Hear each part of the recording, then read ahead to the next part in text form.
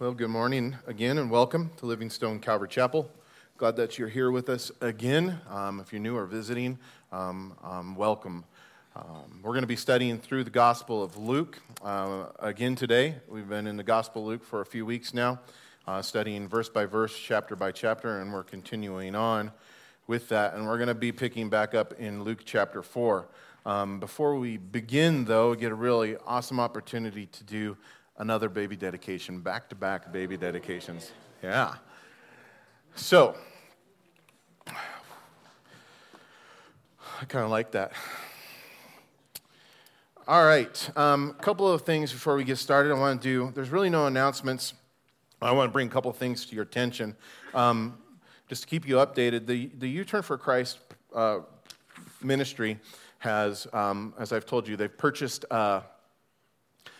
piece of property in Florence. It's about 7 miles outside of Florence, past the prisons. 38-acre piece of property is being turned into the new location for the U-Turn for Christ ministry. And the construction of the bunkhouse there on the property has begun, and now they're putting up walls. So we're moving quite along. And I told you that Pastor Jeff took a step of faith, and being on the board with him, we all took a step of faith to go ahead and move forward in the building project, even though we hadn't closed on the property. We got news this week that the appraisal came through. That was the last thing we're waiting for, so praise God. And we've got permission to move on to the property, and we hope to close in 10 to 14 days. So praise God.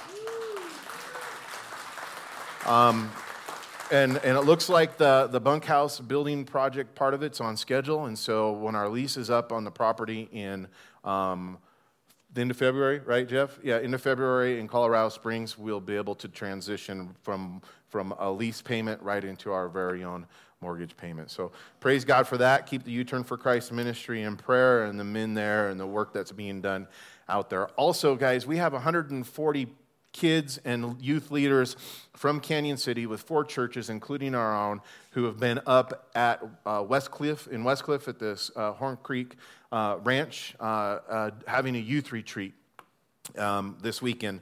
They have one session that I think starts at like 12:30, and then the last session they'll have, and then they're going to be traveling back down. So I'd like to take time as we pray and get started to study God's Word. I'd like for us to also pray for our youth and our youth leaders who are all there, those from our church and the others in the community.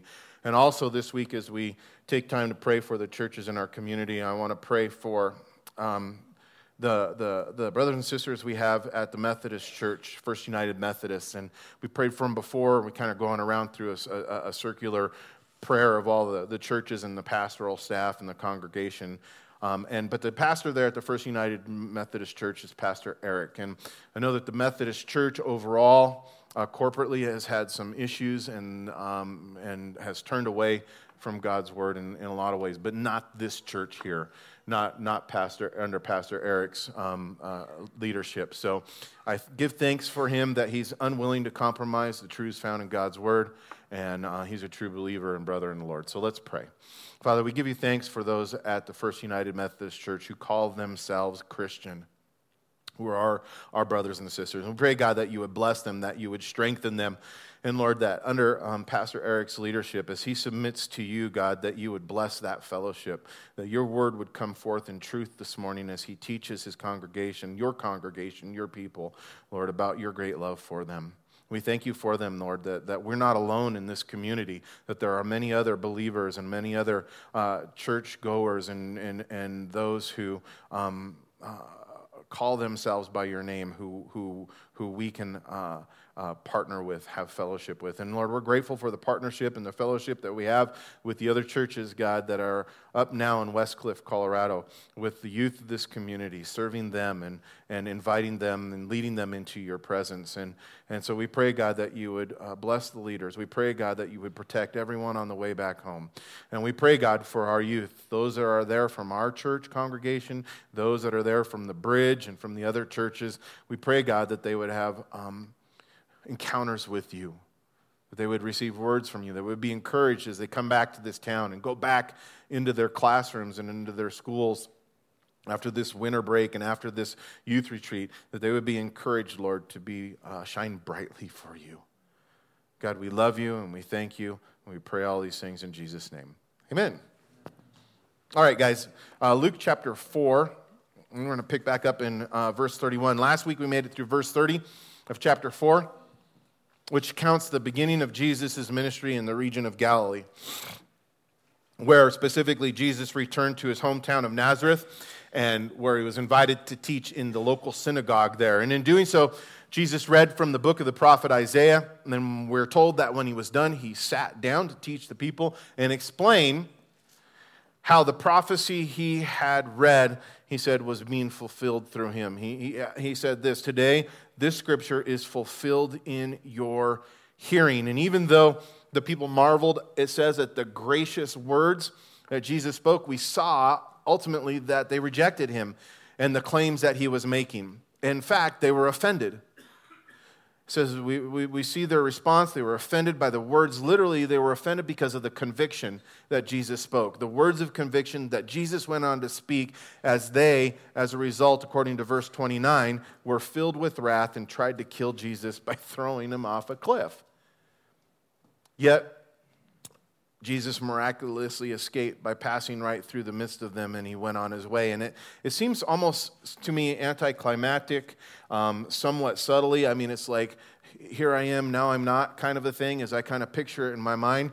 And I kind of wish, this is just how I think, forgive me, but I kind of wish that Jesus would have let them kind of toss him off the cliff, and he'd have just been standing there in midair.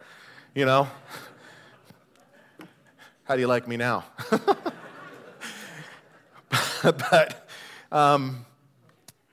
for your sake, I'm not Jesus. And but it was still miraculously he escaped. He passed right through them, and he went on his way. And so we pick back up the story in chapter 4, verse 31, and it says, verse 31, then he, Jesus, went down to Capernaum, a city of Galilee, and was teaching on the Sabbath. And they were, another response from the people. Remember, the first group marveled. This group, it says, they were astonished. They were astonished at his teaching, for his words was with authority. Now, in the synagogue, there was a man who had a spirit of an unclean demon, and he cried out with a loud voice, saying, let us alone. What have we to do with you, Jesus of Nazareth? Did you come to destroy us? I know who you are, the Holy One of God. But Jesus rebuked him, saying, be quiet and come out of him. And when the demon had thrown him in their midst, it came out of him, and it did not hurt him. Then they were all amazed and spoke among themselves, saying, with a word, what a word this is, for with authority and power he commands the unclean spirits, and they come out. And the report about him went out into every place and in the surrounding region. Now, verse 38 continues on. It says that he arose from the synagogue and entered into Simon's house.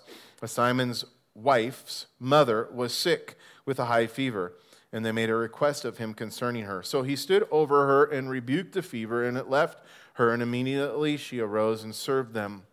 Verse 40, when the sun was setting, all those who had any that were sick with various distresses brought them to him, and he laid his hands on every one of them and healed them. And the demons also came out of many, crying and saying, you are the Christ, the Son of God. And he, rebuking them, did not allow them to speak, for they knew that he was the Christ. Now, when it was day, he departed and went into a deserted place, and the crowd sought him and came to him and tried to keep him from leaving them.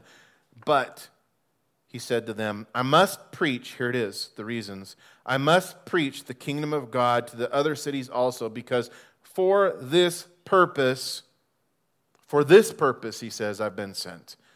And he was preaching in the synagogues of Galilee. And Lord, I pray, God, that you would give me strength and power and insight through your Holy Spirit, Lord, that it would be you teaching us, me, together, Lord, the truths found in your word. God, that we would, as a result, not just be a hearer, but be a doer to the things that you call us to, in light of, God, the things that you've done for us. And Lord, how you desire, Lord, to just meet us here, each one individually and personally this morning. And God, you can do this. And we pray these things in Jesus' name. Amen. Now, in addition to the words of Jesus being gracious words, which caused people to marvel, which we read and studied about last week, we read here this week that the words that Jesus spoke were also with authority, and they caused people to be astonished. And the authority that Jesus possesses was not only evident in the way he taught, and as we read here, it's clear that it was also evident in the things that he did. And specifically, we see that it's demonstrated to us in this encounter with this demon-possessed man. Now, even though there are many things for us to look at in these verses, I want to point out that it's ironic that these demons whom Jesus cast out, it's ironic that they knew who he was, but those from his own city back in Nazareth were unwilling to acknowledge. They didn't appreciate Jesus, who he was, even though he had made it known to them in regards to coming to fulfill that his ministry was prophetic and he'd come to fulfill prophecy. And even though Jesus had been rejected by those in Nazareth, we see, and he tells us here specifically, that he still had a mission to the rest of the nation of Israel. And the reception that Jesus received here in Capernaum was completely different than the reception in his own hometown of Nazareth. Considering here the people of Capernaum were told, according to verse 42, wanted Jesus to stay, right? And they even tried to keep him from leaving. I don't know what that looked like. Maybe they're hanging on to his ankles. Don't leave. But Jesus had to move on because he needed to preach, we're told, the good news of the kingdom of God to more people. In light of this, I need for us to understand, we need to understand as we read this contextually, I need to understand that the main point of Jesus' ministry was on preaching. The main emphasis of Jesus' ministry was on preaching. And even though Jesus had compassion on the people, as demonstrated in these verses, by casting out the demons and healing them of their infirmities, like we read here and like we'll continue to read about in chapter 5, we should understand that all of these miraculous things that Luke is telling us about, that we're reading about, were done in order to authenticate Jesus' life. They were there to authenticate what he was saying and who he was claiming to be. And these words found here in verse 44 affirm this, as we were told that Jesus kept on preaching in the synagogues of Galilee, and in doing so, we see that wherever Jesus went, as Jesus says here also in verse 43, that wherever he went, his focus was on teaching people that he was the Messiah, the one who was sent by God, who came, as we studied last week, who came to give back what sin had taken from them, what sin had taken from us, by preaching the good news of salvation, by grace and forgiveness that comes through faith, he says, to the poor, by healing the brokenhearted, by setting the captive and the oppressed free, by giving sight to the blind, and proclaiming the acceptable year of the Lord. Now, as we look forward and we get ready to continue on into chapter 5, I want to point out that as believers in Jesus Christ, please hear this, as believers in Jesus Christ, we often talk about a personal and individual relationship with Jesus that comes as a result of our faith in him, right? Personal relationship, an intimate relationship, an individual relationship with Jesus. However, if the truth is to be told, I think that there are times when our individual relationship with Jesus is less than a personal one. And it's never because Jesus has backed away from us. It's always because we've backed away from him. And in those times, guys, we may still go to church and spend time with Jesus as a part of a group, but are we making ourselves individually available to him? In those times, I think we don't read or study our Bible, which helps us to grow and get to know Jesus more. We don't take the time to pray, to talk with Jesus, or to allow him to talk to us, listening. We don't set our thoughts upon him, upon Jesus, or we don't direct our affections towards him. And I make this point this morning in light of chapter 5, which we're about to read, because in this chapter, in chapter 5, what we see that Luke gives us an account of 4 meetings that Jesus had with 4 individuals. A fisherman, a leper, a paralyzed man, and a tax collector. And telling us about these encounters that Jesus had with these individuals, we read about the changes that each person experienced as a result of this encounter with Jesus, as a result of putting their trust and their faith in him. In light of this, we see that even though Jesus preached to large groups, because, man, at this point, the crowds were huge that were following after him. And even though Jesus preached to the large groups of people that gathered to him, we see through this chapter that he was ultimately concerned about the individual and that his message was always personal. In other words, Jesus always took the time to help people personally, to help them individually. And his purpose was, in doing so, was to transform them and in order to be able to send them out with his message of forgiveness to others. And this morning, I want to encourage you with this fact. You see, even though we're here this morning as a group, as a congregation, as a body of believers, Jesus is concerned about each one of us individually as we're gathered together corporately. And he wants to meet with us personally, individually. He desires to talk with you this morning. He desires to transform you this morning. He desires to send you out to others to tell them about his grace and his forgiveness and about the personal and individual relationship that you have with him. And I want to remind us that Jesus values personal relationship with us. Jesus values personal relationship with us, with each one of us. So as we go from this place this morning, having spent time together with Jesus, let us seek to make our personal relationship with him more of a priority. Chapter 5, verse 1, it says, So it was as the multitude pressed about him to hear the word of God that he stood by the lake of Gennesaret. And he saw 2 boats standing by the lake, but the fishermen had gone from there and were washing their nets. Then he got into one of the boats, which was Simon's, and he asked him to put it out a little from the land. And he sat down and taught the multitudes from the boat. And when he had stopped speaking, he said to Simon, "Launch out into the deep and let down your nets for a catch." But Simon answered and said to him, "Master, we have toiled all night and caught nothing. Nevertheless, at your word, I will let down the net." And when they had done this, they caught a great number of fish, and their net was breaking.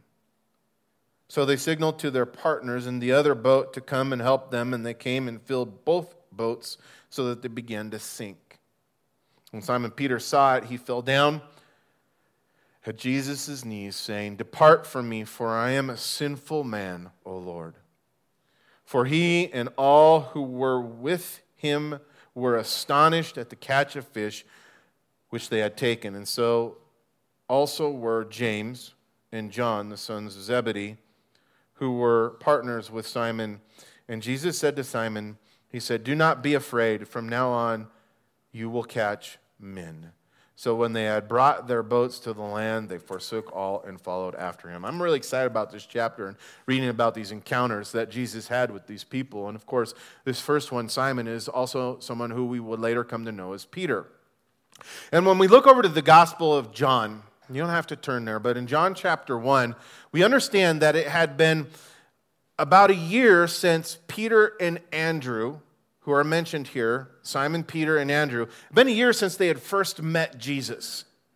Andrew had been a disciple of John the Baptist, and when Jesus was revealed as the Messiah, there, as John was baptizing him and saying, "Behold the Lamb of God," Andrew, we're told, went to go get his brother Peter, and he took him to come and meet Jesus.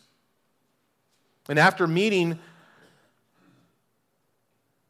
Peter, Jesus returned with Peter, we're told, and Andrew to Galilee. And more than likely, they were both with him at that wedding feast in Canaan where Jesus had turned the water into wine.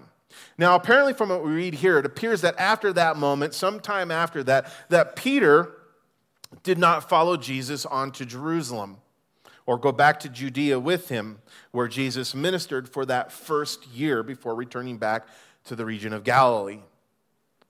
Instead, he remained, Peter, in Galilee, returned to his home in Capernaum, which we read here, where he had a fishing business on the Sea of Galilee with the sons of Zebedee, James and John.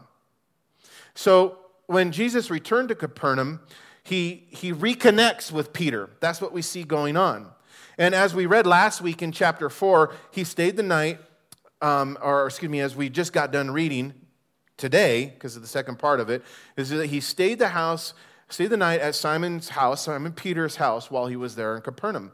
And it was that next morning that Jesus set out to go to the other cities in Galilee in order to preach them about the kingdom of God. Now, when Jesus reached the Sea of Galilee, he found Simon Peter, who had been up all night long fishing on the shore with his boat. He was washing his nets, and he had no fish, even though it says that he had toiled all night trying to catch them. This was his business. This was his livelihood.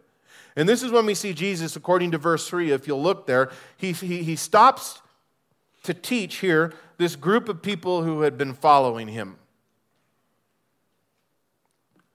But because there were so many people, then Jesus got into Peter's boat, and he asked Peter to push him out a little bit from the shore, which would have made it better for Jesus to address the crowds of people who were all gathering next to him, that they could hear him. And this crest, it probably would not have been such a big deal, not only because Peter knew Jesus, they had this relationship, but Peter could still listen to Jesus teach while he was there on the shore, finishing cleaning and washing his nets. Now, we're not told, I wish we were, but we're not told what Jesus said when he was teaching from Peter's boat. In any of the gospel accounts, not just here in Luke, but in any of the gospel accounts that recorded, don't tell us what Jesus said. Yet what we do know is that while Jesus was teaching the crowds, okay, listen, that while Jesus was teaching the crowds, he was at the same time speaking individually to Peter and preparing his heart for what was to come next. And in verse 4, we see that when Jesus was done teaching, he spoke to Peter and he said, hey, launch out into the deep and let your nets down for a catch. To which Peter respectfully explained, calling Jesus master, it's important, and acknowledging him really at that point as a person of authority, right? He respectfully initially explained that Jesus' request was probably not a very wise one, since he had been up all night long fishing and had already caught nothing. Now, from Peter's point of view, Peter being a professional fisherman who had a partnership with other professional fishermen, there would have been many reasons from their point of view, besides this explanation that he gave as for why it was not a good idea to go back out fishing at this point, such as the fact that they had already cleaned the nets, which was no easy task. We didn't catch nothing, the nets are clean, right? That was one of the other possible reasons that he could have given. But also, there was the fact that on the Sea of Galilee, Sea of Gennesaret, same thing, that the fishing is done at night. And that's why they were out there at night. And that's because the fish in the Sea of Galilee, they come up from the deep into the shallows at night, and this is the best time and the best place to catch them. Yet by his request, Jesus was asking Peter ultimately to trust him. That's what he was asking him. Trust me. By going back out, in spite of all of these reasons for why it would not be a good idea, and then to cast his clean nets back into the sea, into a place that they would have not normally fished, and to do it at a time when fish are not normally caught. So despite all of his logic, despite all of his training, and despite all of his years of experience, we see that Peter obeyed Jesus' request and he let down his nets. This was a step of faith. And this step of faith is what created the environment. This step of faith is what created the environment for God's miracle. And in verse 6, it tells us that when Peter had done what Jesus said, he caught so much fish that the nets began to break. In fact, he had to call for his partners, James and John, the son of Zebedee, to come and help. And the amount of fish that was in one net was able to fill up both boats so that they began to sink. And this was truly a miraculous thing. But this encounter that Peter, this is the focal point, the individual, because through this we see an encounter taking place. And this encounter that Peter was having with Jesus, which started with Jesus asking to teach from Peter's boat and led to Peter catching more fish than he had ever caught at one time, it really had nothing to do with fishing at all. It had nothing to do with fishing. It had to do with Jesus coming to reveal himself to Peter and to call Peter into a personal relationship with him. And up until this point, Peter believed Jesus to be a master, a man with authority, but he did not know Jesus in a personal way. And he did not believe that Jesus was the Savior at this point, that he was the Lord, his Lord. Yet this is exactly what Jesus wanted for Peter. But it took Peter taking the step of faith, to be called out in faith, and to trust in Jesus in order for him to see Jesus for who he truly is. And it appears that at this moment for Peter came once the immediate excitement of catching all the fish and keeping their boats from sinking had passed. And according to verse 9, look. And according to verse 9, when Peter saw all the fish that he and those who were with him, they were astonished. Literally, that word means seized by the moment. Astonished. Kind of like, can't believe what just happened. Seized by the moment. And this is when Peter realized that Jesus is more than a master. And he fell down on his knees, before Jesus, and he said in verse 8, listen to his words, "Depart from me, for I'm a sinful man, O Lord." And by this statement, we see that Peter was humbled. He thought he knew better. He thought he knew better than Jesus, but he was wrong. However, this humility went way beyond being wrong about fishing, for he had been wrong about Jesus.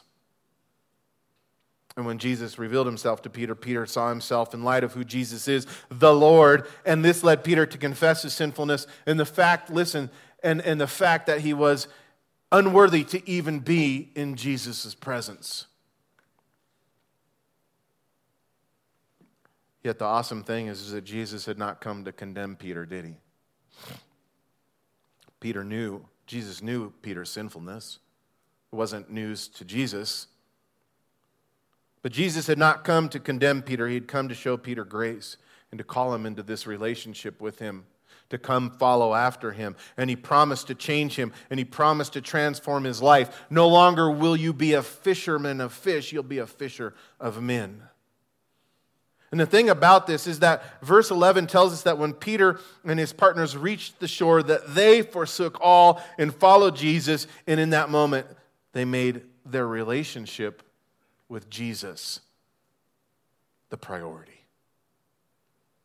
Now in verse 12, we read on about another encounter that Jesus has. And Luke writes, and he says in verse 12, "And it happened when he was in a certain city that, behold, a man who was full of leprosy saw Jesus." And so the idea here is, this is not in the beginning stages of it. This man has had leprosy for a long time, covered probably from head to toe, suffering the awful effects of the disease. He says he saw Jesus, and he fell on his face, and he spoke to Jesus and implored him, saying, "Lord, listen, Lord, if you are willing, you can cleanse me. You can make me clean." And then Jesus, put out his hand, and he touched him, said, "I am willing, be clean." And immediately the leprosy left him, and he charged him to tell no one, but go and show yourself to the priest and make an offering for the cleansing as a testimony to them, just as Moses had commanded. However, the report went out around concerning him all the more, and the great multitudes came to hear and to be healed by him of their infirmities. So he himself often withdrew into the wilderness and prayed. Now, the thing that sets this man, this leper, apart from Peter for us this morning is not the fact that he had leprosy, is the fact that he came to Jesus knowing that he was in need. Peter didn't realize that as first until he saw himself in light of Jesus. Sinful man that I am. And he realized he had this need, and he realized that Jesus was the one that could take care of this need. This man had no misunderstandings. He knew who he was.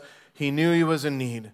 And the awful disease this man had was causing him literally a slow and gruesome death that not only affected him physically with weeping sores and the potential loss of body parts, it also had a negative effect on every aspect of his life, this disease.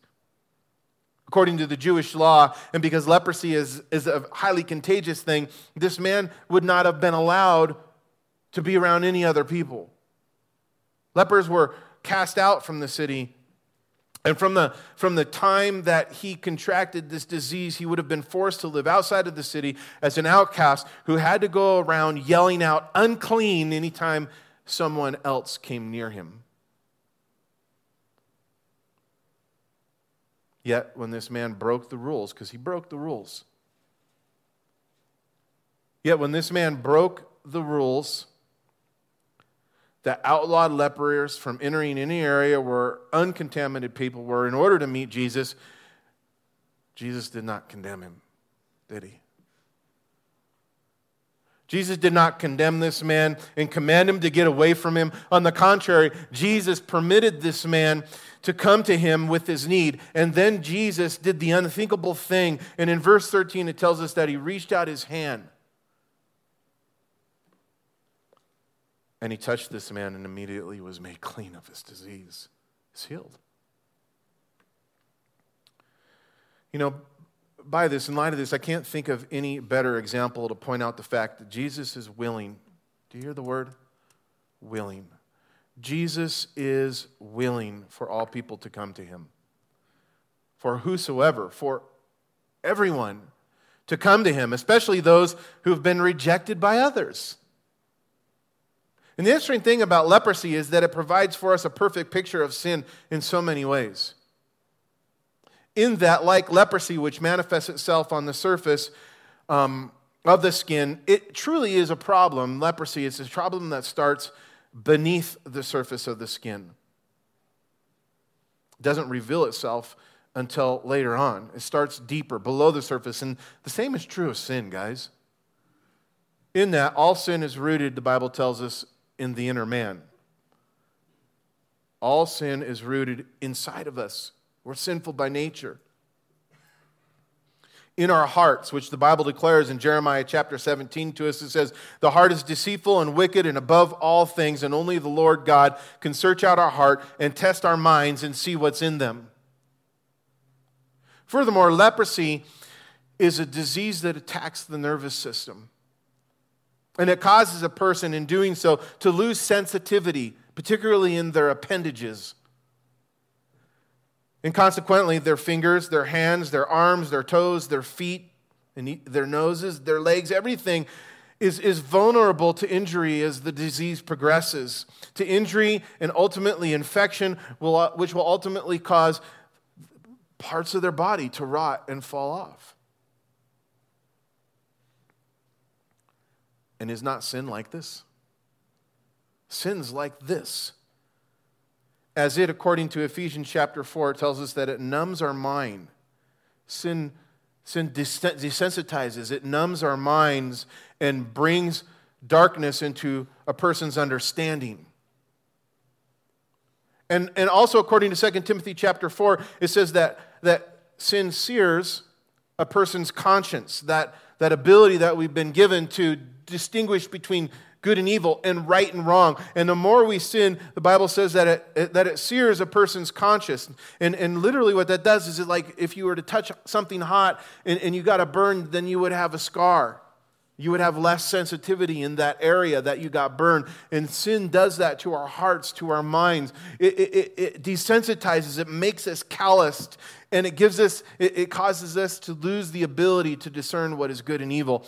And consequently, people who enter into sin, when we live a lifestyle of sin and we become desensitized to good and evil and right and wrong, when we then therefore give ourselves over more and more to the things that literally destroy us. It's like going back to the fire. I don't feel it anymore.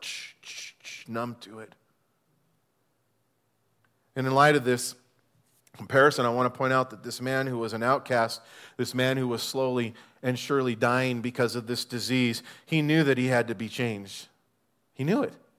He had no misunderstandings about who he was and what he needed. He knew he needed to be changed. And when he humbly approached Jesus and came to him, and when we humbly approach Jesus and when we come to him like this leper did so, and we ask to be made clean, we can rest assured that no matter how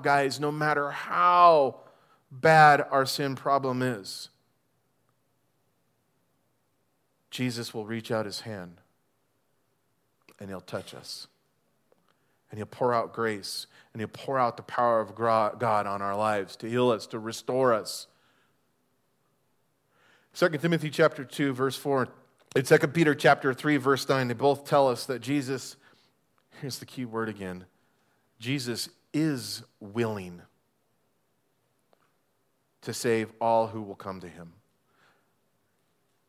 I think that's important because sometimes we think Jesus can, but we think Jesus can, but will he? Jesus can, but will he? And this guy, this leper, he came to Jesus because he'd heard about all the things that he had done. He may even witness them from afar. He'd heard the tales that people were speaking about him. And he was like, are you willing? Not can you. He knew he could, but will you? And Jesus is willing to save, to heal, to forgive all who come to him. Furthermore, Hebrews chapter 7, verse 25, it assures us of the fact that Jesus is able to save, it says, to the uttermost. And I'm so grateful for that because for 21 years of my life, I lived apart from Jesus on my own, doing things my way, calloused and hardened to sin, blind, and walking in so much evil. The lifestyle of addiction took me to places I never wanted to go, places that hopelessness, despair, where I truly believe there was no hope for me. And that's this place where this leper lived for so many years until Jesus. Until Jesus. And he's able to save to the uttermost, to the most darkest place, all who come to him. And in 2 Corinthians chapter 6, verse 2, it declares that he can and he will do it, now saying, now is the acceptable time. Now is the day of salvation. Verse 17, we read on, it says, now it happened on a certain day as he was teaching that there were Pharisees, all these Pharisees, they're everywhere, teachers of the law sitting by, who had come out of every town of Galilee, Judea, and Jerusalem, and the power of the Lord was present to heal them. Then, behold, men brought on a bed a man who was paralyzed, whom they sought to bring in and lay down before him. And when they could not find how they might bring him in because of the crowd, they went up on the housetop and let him down with his bed through the tiling into the midst before Jesus. And when it says, Jesus saw their faith, he said to him, man, your sins are forgiven you. And the scribes and the Pharisees begin to reason, saying, who is this who speaks blasphemies?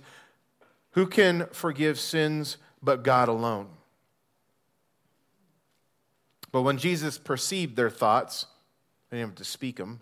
When he perceived their thoughts, he answered and said to them, why are you reasoning in your hearts? Which is easier to say, your sins are forgiven you, or to say to you, rise up and walk? And at this point, it's one of those things I'm like, yeah, Jesus, show him. And he does. He says, but that you may know that the Son of Man has power on earth to forgive sins, he said to the man who was paralyzed, I say to you, arise and take up your bed and go to your house. And immediately, verse 25, he rose up before them, took up what he'd been lying on, and departed to his own house, glorifying God. And they were all amazed. And they glorified God and were filled with fear, saying, we have seen strange things today. May we see strange things today as God works in and through our lives. And from these the parallel accounts of this account here, the parallel records in Matthew and Mark's gospel, we know that Jesus had returned back to Capernaum and was again at Peter's house when this event took place. In verse 15, it told us that after Jesus healed the leopard of the report that it had got out, the news had got out, and that the crowds who were following Jesus were greater than ever. More and more people. They come from all over to hear Jesus, to see Jesus. And when these four men decided they were going to bring this paralyzed man to see Jesus, we see that they were prevented. They were prevented from getting close because of the crowds. But I love this. It didn't stop them. They were determined. It did not stop them. And we don't know how far they came carrying this man on his bed, these friends of his. But according to verse 16, it says that even though they were prevented, they did not stop them, and they went on top of the house. They went on top of the house, made it over to Jesus was, and then they began to make a hole in the roof and lower their friend down to Jesus. Now, I'm sure that by this time, when those who were around him, that they were wondering what was going on around Jesus as they were looking up and moving probably out of the way of debris that was also falling down inside the house. And maybe Peter was like, what are you doing? Tearing my house apart. And Peter was a pretty vocal guy, so imagine there was some words coming out of his mouth. Anyway, when we consider these friends of the paralyzed man, we see how they're a great example for us, I think. I think they're a great example for us because they're willing to persevere. They're willing to do whatever it takes to get their friend to Jesus. We all have friends, family members, loved ones who need to get to Jesus still. And these guys, they could have turned around. They could have went back home. Like, oh, there's too many people. Maybe another time. Sorry, bud. Too bad. I know you need Jesus, but it's just too hard, too difficult, too many challenges. The crowd wouldn't let them through even, but they didn't give up. They looked for another way, any way, every way. And when there was no other way into the house, they made their own way. They made a way. Now, I suspect that they did this in spite of the likely words of protest from their paralyzed friend.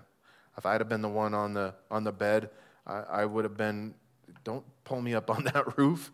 I'm paralyzed. You want to kill me too? And he probably didn't want to be lowered down through a hole in the roof. Everybody had been looking at him, right?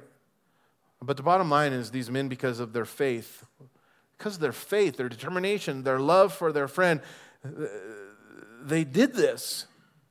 These guys are a good example for us because more often than not, guys, we too, do we not face adversaries and face adversary or adversity in getting our people, our friends, our family to Jesus?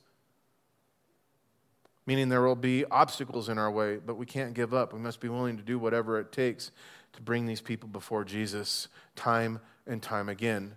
And for these four guys, it's obvious they obviously loved their friend, and their love for their friend and their faith, literally trust in Jesus, is what made them and gave them this determination to not give up. So when Jesus saw these men doing whatever it took to get their friend to him, Jesus, according to verse 20, recognized their faith and said to their paralyzed friend, "Be healed." No. He said something that totally blew everybody out of the water. Something completely unexpected. Said, "Man, your sins are forgiven you." And this wasn't what people expected. Not the paralyzed man, not his friends, and not even the people in the crowd. But forgiveness, guys, forgiveness is the greatest gift Jesus had to offer. It is the greatest gift that Jesus has to offer. And it's the greatest miracle that Jesus performs still today to forgive our sins. Because forgiveness meets the greatest need that every person has. And the fact of the matter is that Jesus could have just healed this man and not forgiven his sins. And he still would have been able to walk. But when he died, he would have spent, the Bible tells us very clearly, eternity in hell without forgiveness of sin. That would have been much worse than not being able to walk. But as a result of Jesus declaring this man's sins to be forgiven, Jesus, who was also pointing the people to the fact that he was more than just a man who could heal. Jesus was revealing who he is, God in the flesh. He was boldly declaring it. And the religious leaders who were in the crowd, these Pharisees, they knew it. And this is why they asked in verse 21, "Who is this who speaks blasphemies?" Which simply means, why is this man, why are you claiming the attributes of God for yourself? And they were right in asking this question because they're understanding that only God has the power to forgive our sins is correct. And the Bible teaches us that when we sin, ultimately, we sin against one another, but first and foremost, it's an offense against God. And this is because it's God's standard that we violate. It's God's law that we break when we sin. And since God is the lawgiver, when we break His laws, it's first and foremost a sin against God, and therefore God alone has the right to forgive, or not. You know, King David, he acknowledges this in the Psalms, and in Psalm 51, verses 3 through 4, he says, "For I acknowledge my transgressions, and my sin is always before me. Against you, and you only, I have sinned and done this evil in your sight." Now, look here, we're going to wrap this up. In verse 22, it tells us that Jesus was able to perceive these religious leaders' thoughts over these claims that he was making. And so Jesus challenged them to make a decision in light of what they knew to be true. Either he, Jesus, was God in the flesh, or he was a liar, right? Which is easier for me to say that I forgive this man's sins, that God forgives this man's sins, or to rise and walk. So Jesus said, "Why do you reason these things in your heart about me?" And if Jesus would have given these guys a chance to answer to answer him, they would have asked the same question I think that any one of us would have asked in light of this situation, and said, "So, okay, if you're the Son of God in the flesh with the power to forgive sins, then, I don't know, prove it." Right? But Jesus did not wait on them to answer him and ask their questions, and he went on to give them proof. He went on to give them proof. "And I say to you, arise, take up your bed, and go to your house." And immediately he arose before them, took up what he had been lying on, and departed to his own house, glorifying God. And the fact of the matter is, it says that they were all amazed, right? It says they're all amazed, and they're all filled with fear. Because they, for the first time, is like, "You want me to prove it? Okay, I'll prove it." And in doing so, they were seeing God for the first time with their own eyes. The people were filled with amazement, filled with fear. They realized in that moment that they were standing before God, the creator of the universe, the Savior in the flesh. And in light of all of this, in light of all who had witnessed this, they were then forced to make a decision. And such is the case with every single person when you have this encounter. A decision must be made. Either Jesus is God in the flesh or he is not. He claimed it. It's up for us to decide. They only had two options. They had to choose from in light of this claim that Jesus made and the proof that they gave him. And this decision is not a decision that should be taken lightly because much rides on what a person concludes. And the choice we make to believe or not believe has ultimately eternal results. The Bible teaches us that if we conclude that Jesus is God in the flesh who promises to give the gift of forgiveness to all who repent and trust in him, then we're going to partake in the gift of eternal life. But if we conclude that Jesus is not God in the flesh, then we receive no promise of forgiveness. And when we die, we will partake of what the Bible says in eternal judgment and eternal death. Debbie, if you and the worship team want to come up, I'm going to read the last 3 verses of this chapter and we'll close. And it says, "In these things he went out, and after these things he went out and he saw a tax collector named Levi, also we'll know him as Matthew, and sitting at the tax office. And he said to him, 'Follow me.' And so he left all, rose up and followed him. Then Levi gave him a great feast in his own house, and there were a great number of tax collectors and others who sat down with him. And there scribes and the Pharisees complained against his disciples, saying, 'Why do you eat and drink with tax collectors and sinners?' And Jesus answered and said to them, 'Those who are well have no need of a physician, but those who are sick. And I have not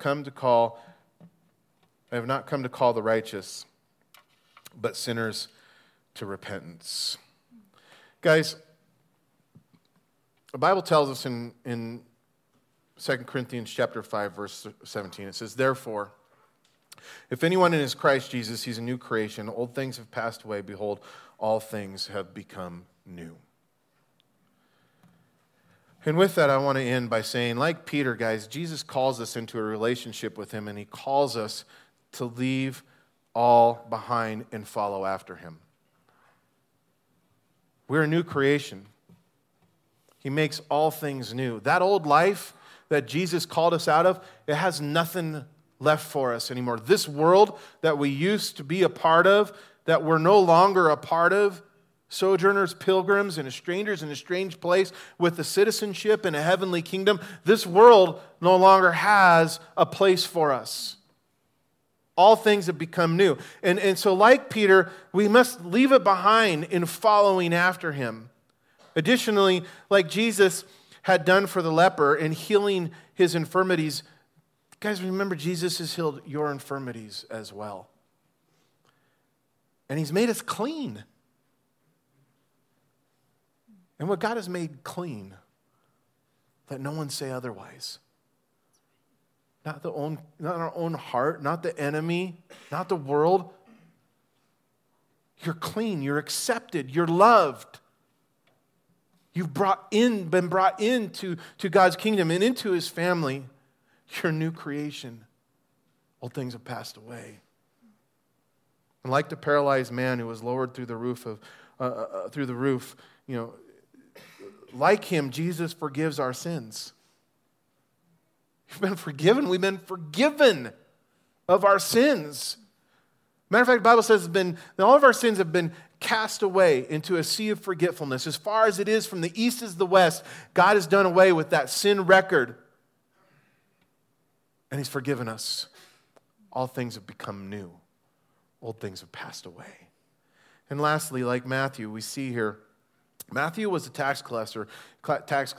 He was an outcast. He had a messed up life. I don't have time to go into all. I wish we had more time. But just put it this way. He had a messed up life. We had messed up lives. And maybe this morning you have a messed up life. But Jesus went to Matthew. He was in need. Matthew knew he was in need. And what did Jesus do? He gave him a new life. He gave this tax collector, this dirty, despicable tax collector, he gave him a new life. He said, "Come follow me." And Jesus has given us new lives. Individuals, personally, he calls us into this new life. This new life where old things have passed away and where all things have become new. Let's pray. Lord, we're thankful and grateful for this new life, for these new beings that you've created us in our molding us and sanctifying us to be. I pray, God, that we would once again respond